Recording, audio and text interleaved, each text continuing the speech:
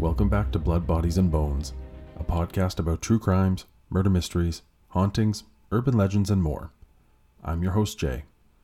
On today's episode, I'm going to share with you a story that started with trust, and how incredibly important it was to really get to know someone.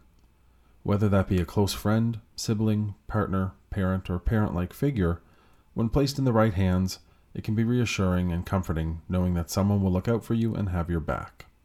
This is something that Betty and Lester Likens were likely looking for when they agreed to have their two daughters, Sylvia and Jenny, stay with Gertrude Baniszewski and her 7 children. The two sisters would have to be comfortable and trust that everything would be okay while they stayed there. However, any trust that was built between Gertrude and the two girls while they lived at the Baniszewski home would quickly deteriorate. On October 26, 1965, police would receive a call to the East New York Street home in Indianapolis. Upon their arrival, Gertrude handed them a letter from Sylvia. While there, Sylvia's sister, Jenny, managed to whisper to one of the officers, "Get me out of here and I will tell you everything." This, along with her statement and what was uncovered, would be described as the most enduring nightmare in Indianapolis true crime history. This is Blood, Bodies, and Bones, The Torture Mother. Before I start, I want to warn you that the content included in this episode may be disturbing and graphic for some listeners.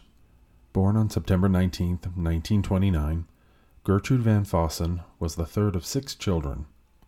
Not too much was known about her as a child, although we do know that at the age of 11, she watched her father, with whom she shared a close bond with, die from a heart attack. Gertrude would later drop out of school at the age of 16 and marry 18-year-old John Baniszewski.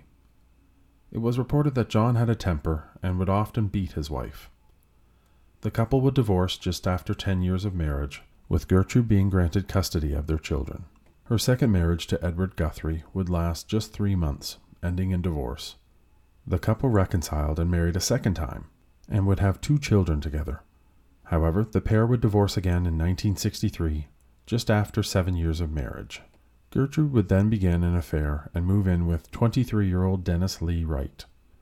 As with John Baniszewski, Wright would also abuse Gertrude. She would become pregnant by Wright, but later miscarry. Gertrude would become pregnant a second time, and gave birth to her last and 7th child, Dennis Jr. However, shortly after the birth of his son, Wright disappeared and abandoned Gertrude, leaving her to take care of her children. During this time, Gertrude took odd jobs like babysitting to support herself and her children. She also received child support from her first husband, John. It was at this time that Gertrude's daughter, Paula, who was 17, became pregnant after having an affair with a married man. 16-year-old Sylvia Likens was the third of 5 children of Betty and Lester Likens. The 2 older siblings, twins Diana and Daniel, were 2 years older than Sylvia, and the twins Jenny and Benny were 2 years younger. Growing up, Sylvia often stayed with relatives or acquaintances of her parents, as both Betty and Lester toured with the circus as carnival workers. By the time Sylvia was 16, she had already lived at 14 different addresses. According to the Indy Star, a local newspaper, although Lester only had an 8th grade education, he had worked a lot of different jobs in order to make a living. Lester had a laundry route, worked in a factory, and had even owned a small but unsuccessful restaurant. In the summer of 1965, both Lester and Betty decided to return to work with the circus. The parents had to find someone to look after 4 of their children, as Diana was already married at the time.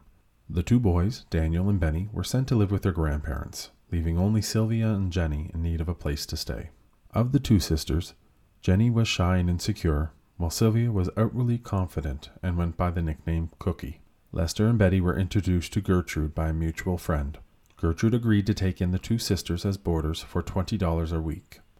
The first couple of weeks went relatively well, with the 2 sisters even attending church with the family. It was reported that Sylvia and the eldest of the Baniszewski children, Paula, didn't get along very well. One week, a payment did not show on the day that Gertrude was expecting it to arrive. According to a later testimony from Jenny, Gertrude, quote, took us upstairs, and she slapped me and said, "Well, I took care of you 2 for a week for nothing." Gertrude forced the 2 sisters to lie across her bed while she used a paddle to punish them, beating their buttocks. She would continue punishing the 2 sisters on a regular basis for various offenses using this method. Gertrude had even used matches to burn Sylvia's fingertips when she was suspected of stealing. In August 1965, Gertrude reportedly overheard Sylvia remarking that she once had a boy feel her up.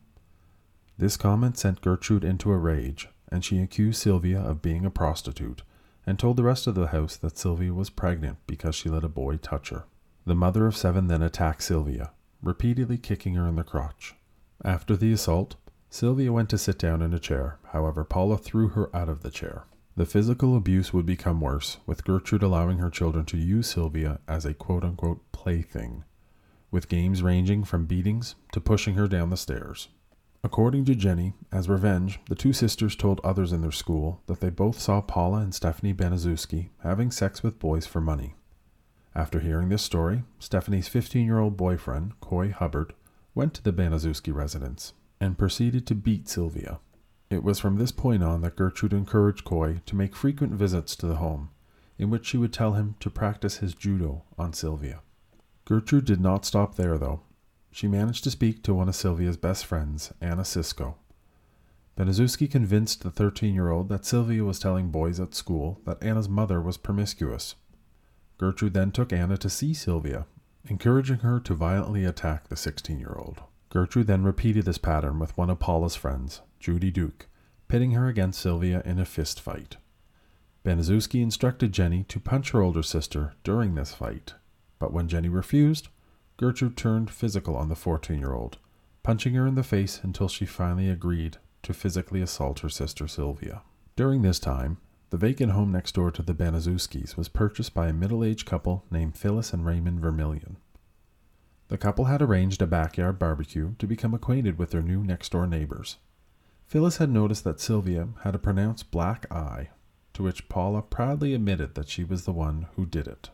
It was also reported that during the barbecue, Paula threw a glass of steaming water in Sylvia's face at the instruction of her mother. Both Phyllis and Raymond did not report this incident to the authorities. Approximately 2 months later, Phyllis would be at the Baniszewski residence when she witnessed Paula beat Sylvia with a belt. Again, Phyllis neglected to report this to the authorities. Sylvia had told Gertrude that she needed a sweatsuit for her high school gym class, and when Gertrude told her that they couldn't afford one, Sylvia stole one from the school. Gertrude would later question Sylvia about her new attire, coercing Sylvia into confessing. So, Gertrude decided to punish Sylvia and cure her of her ways by burning the tips of her fingers with a lit cigarette. Afterwards, she was made to bend over while she was whipped with her belt. This was when the smokers in the Baniszewski home started to extinguish their cigarettes on Sylvia's body. One day, Sylvia had left to sell soda bottles for cash, and when she returned home later, Gertrude accused her of prostitution. Gertrude decided again that Sylvia needed to be embarrassed and punished for this. So, she took Sylvia into the living room and made her strip naked in front of the Baniszewski boys and some of their friends, threatening to beat Sylvia if she didn't comply. Gertrude then handed Sylvia a glass Coca-Cola bottle and forced her to masturbate with it for the boys. It was after this incident that Sylvia started to experience incontinence issues. As a result of this, Gertrude decided to increase her punishments of the 16-year-old. Baniszewski decided that Sylvia was unfit to live with everyone else, locking her in the basement with no washroom facilities, and as such, Sylvia was forced to defecate and urinate on the floor. So Gertrude deemed it was necessary that Sylvia needed a bathing regime to clean her. This consisted of binding Sylvia's wrists and ankles, and then dunking her into a clawfoot bathtub of scalding water, sometimes randomly and multiple times a day. Realizing that she needed help in dealing with Sylvia, Gertrude decided to take on one of the 14-year-old neighborhood boys, Ricky Hobbs, as her assistant. Hobbs was trained to follow Baniszewski's orders blindly and without question. It was at this point that Gertrude's children decided that they could start making money off of Sylvia, charging the neighborhood children a nickel to gawk at the naked 16-year-old, or to push her down the stairs. Sylvia was constantly kept naked and rarely fed. She was often forced by Gertrude and her son John to clean the basement, and was allowed by the pair to eat her own feces and drink her own urine when she was hungry and thirsty. The mental, emotional, and physical abuse endured by Sylvia up to this point at the hands of those that not only lived in the home, but also outside of the home, unfortunately would not be the worst. Jenny had managed to contact their older sister, Diana, who was married with a family of her own. She explained to Diana the horrific things that were being done to Sylvia in the Baniszewski home, and instructed her to contact the police. Initially, Diana ignored the letter, believing that Jenny wasn't happy with being punished and was probably making up the stories. Later, Diana would come by to visit her sisters. However, Gertrude refused to let the eldest sister into her home. Gertrude explained that their father Lester had contacted her and informed her that Diana wasn't to be allowed in the home. When Diana questioned this, Gertrude threatened that she would contact the police and have her arrested for trespassing. Concerned about her sisters, Diana contacted social services. During their visit, Gertrude had told them that she kicked Sylvia out of the home as she was physically unclean and was a prostitute, and that Sylvia had since run away. Gertrude had threatened to throw Jenny down the basement with her sister if she didn't go along with the story. So, when the social worker questioned Jenny, the 14-year-old confirmed that what Gertrude said was true. This was evidence enough for the social worker to close the case, with no follow-up to the Baniszewski home required. On October 20th, Gertrude contacted the police to have Robert Hanlon, a local youth in the neighborhood, arrested for trespassing. Robert had claimed that the Baniszewski children had stolen items from him and that he was there to collect them. When Gertrude refused to let Robert in, he attempted to sneak into the home to take his items back.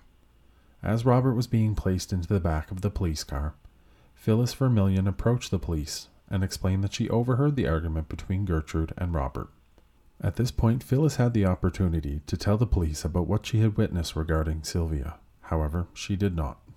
On October 21st, Gertrude told two of her children, John and Stephanie 15-year-old boyfriend, Coy Hub, to bring Sylvia up from the basement and tie her to the bed. She told Sylvia that if she could control and hold her bladder through the night, that she would be allowed to sleep upstairs again. However, when Gertrude checked on Sylvia the next morning, she discovered that the 16-year-old had wet the bed. Gertrude made Sylvia dress and took her to the living room where she was again forced to perform a striptease for her sons and some of the neighborhood boys. Gertrude didn't stop there, though. She would force Sylvia to masturbate again with a glass Coca-Cola bottle in front of the boys. After humiliating Sylvia, Gertrude then brought up Sylvia's lies about her daughters, Paula and Stephanie, and told Sylvia that since she branded her daughters, she was going to do the same thing to Sylvia. Gertrude forced the young girl to strip naked and then tied her down and gagged her, while one of the Baniszewski children heated a sewing needle. With the hot needle, Gertrude proceeded to carve and burn the letters I and part of the letter M into Sylvia's stomach. She then turned to Ricky Hobbs and told him to continue and spell out the phrase, "I am a prostitute and proud of it." Once satisfied with the markings, Gertrude left the naked, gagged, and tied up Sylvia in the room. It was at this point that Ricky and two of Gertrude's daughters, Paula and Shirley, decided to carve an S into Sylvia's chest. Ricky burned the bottom part of the S and then stopped, ordering Shirley to finish it. It was reported that Shirley made the top curve of the S backwards, leaving Sylvia with the number 3 engraved in her chest. Ricky then took Sylvia back to the basement and practiced his judo on her before returning home later. Jenny would sneak into the basement in the middle of that night to visit her sister. While speaking with Jenny, Sylvia told her sister, "I'm going to die, I can tell." Later in the night, Gertrude brought Sylvia back upstairs and allowed her to sleep in one of the beds. On the morning of October 23rd, Gertrude woke Sylvia up, along with Stephanie, and gave her a bath. After the bath, Paula and Gertrude made Sylvia write a letter that they dictated to her, intending it to look like a runaway letter to her parents. The following is what was written in that letter.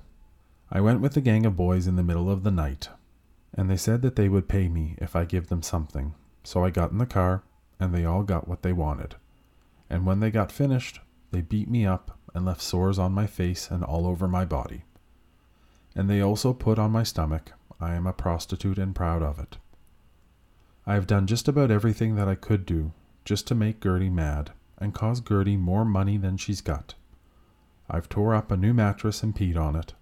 I have also cost Gertie doctor bills that she really can't pay and made Gertie a nervous wreck and all of her kids." Gertrude would instruct Sylvia not to sign the letter. It was at this time that Gertrude began to plan for John and Jenny to take Sylvia to a nearby garbage dump and leave her there to die. Overhearing this plan, Sylvia took the chance and made a run for the front door. However, due to her frail state, she was not quick enough and was dragged back by Gertrude before she could reach the front door. Gertrude would punish Sylvia for this by beating her in the mouth with a kitchen curtain rod. John then took Sylvia back down to the basement and tied her up. She was offered crackers, to which she reportedly replied, "Feed it to the dog. It's hungrier than I am." Gertrude then reportedly punched Sylvia in the stomach before leaving the basement. On October 24th, Gertrude returned to the basement where Sylvia was being kept and attempted to bludgeon her. First, she tried hitting her with a chair, but missed and broke it against the wall. Then she tried hitting Sylvia in the face with a paddle, but she reportedly swung the paddle in such a wide arc that it came back against her own face. Ricky would step in and beat Sylvia unconscious with a broomstick. During that night and into the morning of October 25th, Sylvia beat the basement floor with the scoop part of an iron shovel that was nearby. Gertrude had Stephanie and Ricky bring up Sylvia from the basement on October 26th, as she wanted to give her a bath. The two kids laid the fully clothed 16-year-old in the bathtub. However, shortly after, they realized that Sylvia was not breathing and took her out. Stephanie attempted CPR, but it was already too late. Sylvia was dead. Gertrude told her children to take Sylvia's body back to the basement and strip it naked. She would then instruct Ricky to go to a nearby payphone, as there was no working telephone in the Baniszewski residence, and contact the police. Upon their arrival, Gertrude handed the officers a letter from Sylvia. While there, Jenny managed to whisper to one of the officers, "Get me out of here and I will tell you everything."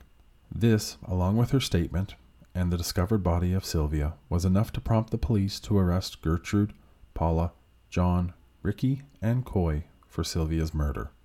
Other children present at that time were Mike Monroe, Randy Lepper, Judy Duke, and Anna Cisco, all four of which were arrested for injury to a person. Gertrude, her children, Ricky Hobbs, and Coy Hubbard were all held without bail pending their trial. The charges brought against Mike Monroe, Randy Lepper, Anna Cisco, and Judy Duke were dismissed. Stephanie's lawyer was able to get her a separate trial, but before it began, the district attorney dropped the murder charges against her. An autopsy was performed on Sylvia Likens before the trial began. It was discovered that there were over 100 cigarette burns to her body, in addition to the various second and third degree burns, severe bruising, and muscle and nerve damage. It was discovered that in her final moments, Sylvia bit through her lips, almost severing each of them. Her vaginal cavity was nearly swollen shut. The autopsy did prove that Sylvia was never pregnant, and in fact she was still a virgin. The official cause of death was brain swelling, internal hemorrhaging of the brain, and shock. The trial commenced in May 1966. The case of the state of Indiana versus Gertrude, John, and Paula Baniszewski, and Ricky Hobbs and Coy Hubbard was not without some additional drama. During Paula's time in court, she had to be rushed to the hospital to give birth, and ended up naming her child Gertrude. The prosecution was looking for the death penalty for all involved in Sylvia's murder, including John and Ricky, who were just 13 and 14 respectively. Gertrude and the children's cases were made worse due to the fact that each of the individuals were being represented by a different lawyer. Each lawyer attempted to offload the blame from their client to the others involved, despite the fact that they were all being tried together. Gertrude's defense was that she was frail, weak, and chronically ill, being unable to prevent or perpetuate the abuse Sylvia exhibited.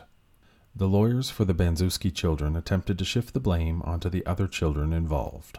Gertrude would eventually give testimony that would damage her defense, recounting odd tales of Sylvia being a neighborhood prostitute and of her rendezvous with married, middle-aged men, as well as accusing her of frequently starting fights in the home. In order to corroborate some of Gertrude's accusations, one of her youngest daughters, Marie, was called to the stand. At first, Marie had confirmed that what her mother was saying was true. However, after being cross-examined, the young girl admitted that everything she said was a lie. Marie then recounted in graphic and blunt detail how her mother and siblings tortured and murdered Sylvia. John, Ricky Hobbs, and Coy Hubbard were each convicted of voluntary manslaughter and sentenced to 18 months in juvenile detention. By the time of his release, 17-year-old Ricky suffered a nervous breakdown and became a heavy chain smoker, dying at the young age of 21 from lung cancer. John Baniszewski changed his name and worked as a truck driver, then a real estate agent, and later a lay minister. He would move on with his life, becoming married and having 3 children. 17-year-old Paula was found guilty of second-degree murder, a charge that she would later appeal. Paula would be granted a new trial in 1971.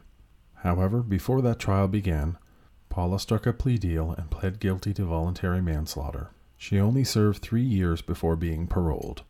After her release, she changed her name, married, and moved to Iowa and became a teacher's aide. In 2012, Paula's true identity would be revealed due to an anonymous tip and would be let go from her job as a result. Not much more is known about the children after their release. Gertrude was found guilty of first-degree murder. To the shock of most citizens in Indiana, the 37-year-old mother of 7 did not receive the death penalty, but life in prison without parole. Gertrude later appealed and was also granted a new trial in 1971. She was found guilty again, but this time she was only sentenced to 18 years to life. During this time, she became a model prisoner, working in the sewing shop and becoming a mother-like figure to the younger female inmates. By the time that she was eligible for parole, she even earned the prison nickname Mum. Gertrude would be granted parole on December 4th, 1985, due to good behavior, a decision that would not be welcomed by Jenny Likens and other individuals who picketed outside the prison protesting her release. During her parole hearing, Gertrude stated, "I'm not sure what role I had in it, because I was on drugs. I never really knew her. I take full responsibility for whatever happened to Sylvia." Despite 4,500 signatures and the protests, Gertrude was still granted parole. 5 years following her release, Jenny Likens and her family would have some relief. The woman who brutally and cruelly tortured and killed Sylvia died from lung cancer on June 16, 1990, at the age of 60.